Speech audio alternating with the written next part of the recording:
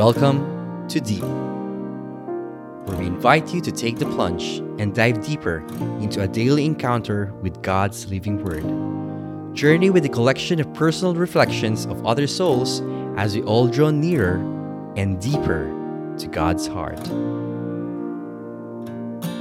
Hello, brothers and sisters. This is me, Brother Jeric, reflecting on today's Terrific Tuesdays. And today is also the memorial of Saint Francis of Assisi, which we all know dear. And later on, I'll be praying his prayer in relation to the gospel that I will be reflecting on today from the Gospel of Luke, chapter 10, verse 38 to 42. Jesus entered a village where a woman whose name was Martha welcomed him. She had a sister named Mary, who sat beside the Lord at his feet listening to him speak. Martha, burdened with much serving, came to him and said, "Lord, do you not care that my sister has left me by myself to do the serving? Tell her to help me." The Lord said to her in reply, "Martha, Martha, you are anxious and worried about many things. There is need of only one thing. Mary has chosen the better part, and it will not be taken from her." Brothers and sisters, this is the gospel of our salvation. Praise to you, O Lord Jesus Christ. This particular gospel is quite a familiar one for the most of us. And it's also a great reminder. To be honest, we just recently had a very worrying state where we worried, syempre when it comes to our loved ones, we easily get rattled. We easily get worried, especially when it's concerning their health, their well-being, their safety. So it was the same for us in this matter. So when I read that this was the gospel assigned for me to reflect on for today, it's also a reassuring one that Jesus is directly speaking to all of our hearts to say that sometimes we are anxious and worried about many things. Things that we have little to no control of. Jesus is simply reminding her that, "Martha, I am here. I am right in front of you. Isn't it that I am the better part when the storms come into our lives?" Sometimes we just need to be in the presence of God. Now, don't get me wrong. I'm not saying that Martha here is hindi tama yung ginawa niya.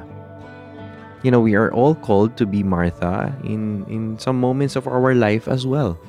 We are all called to do the same as Martha did. And so, I think it's about knowing that Jesus is always there for us. Whenever we're with Him, He wants us to focus on Him. When we feel His presence in our life, He wants us to bask in His presence, to not worry about any other things. Actually, when we are praying and we get distracted, this distraction should not just be, just be in passing. Huwag nyo ring hindi lang pansinin, because these distractions can serve as a way of leading to our attachments in life.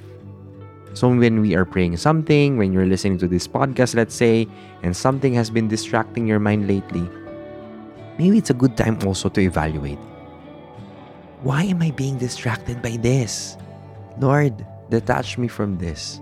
I want to choose the better part, which is to focus on you in this prayer time.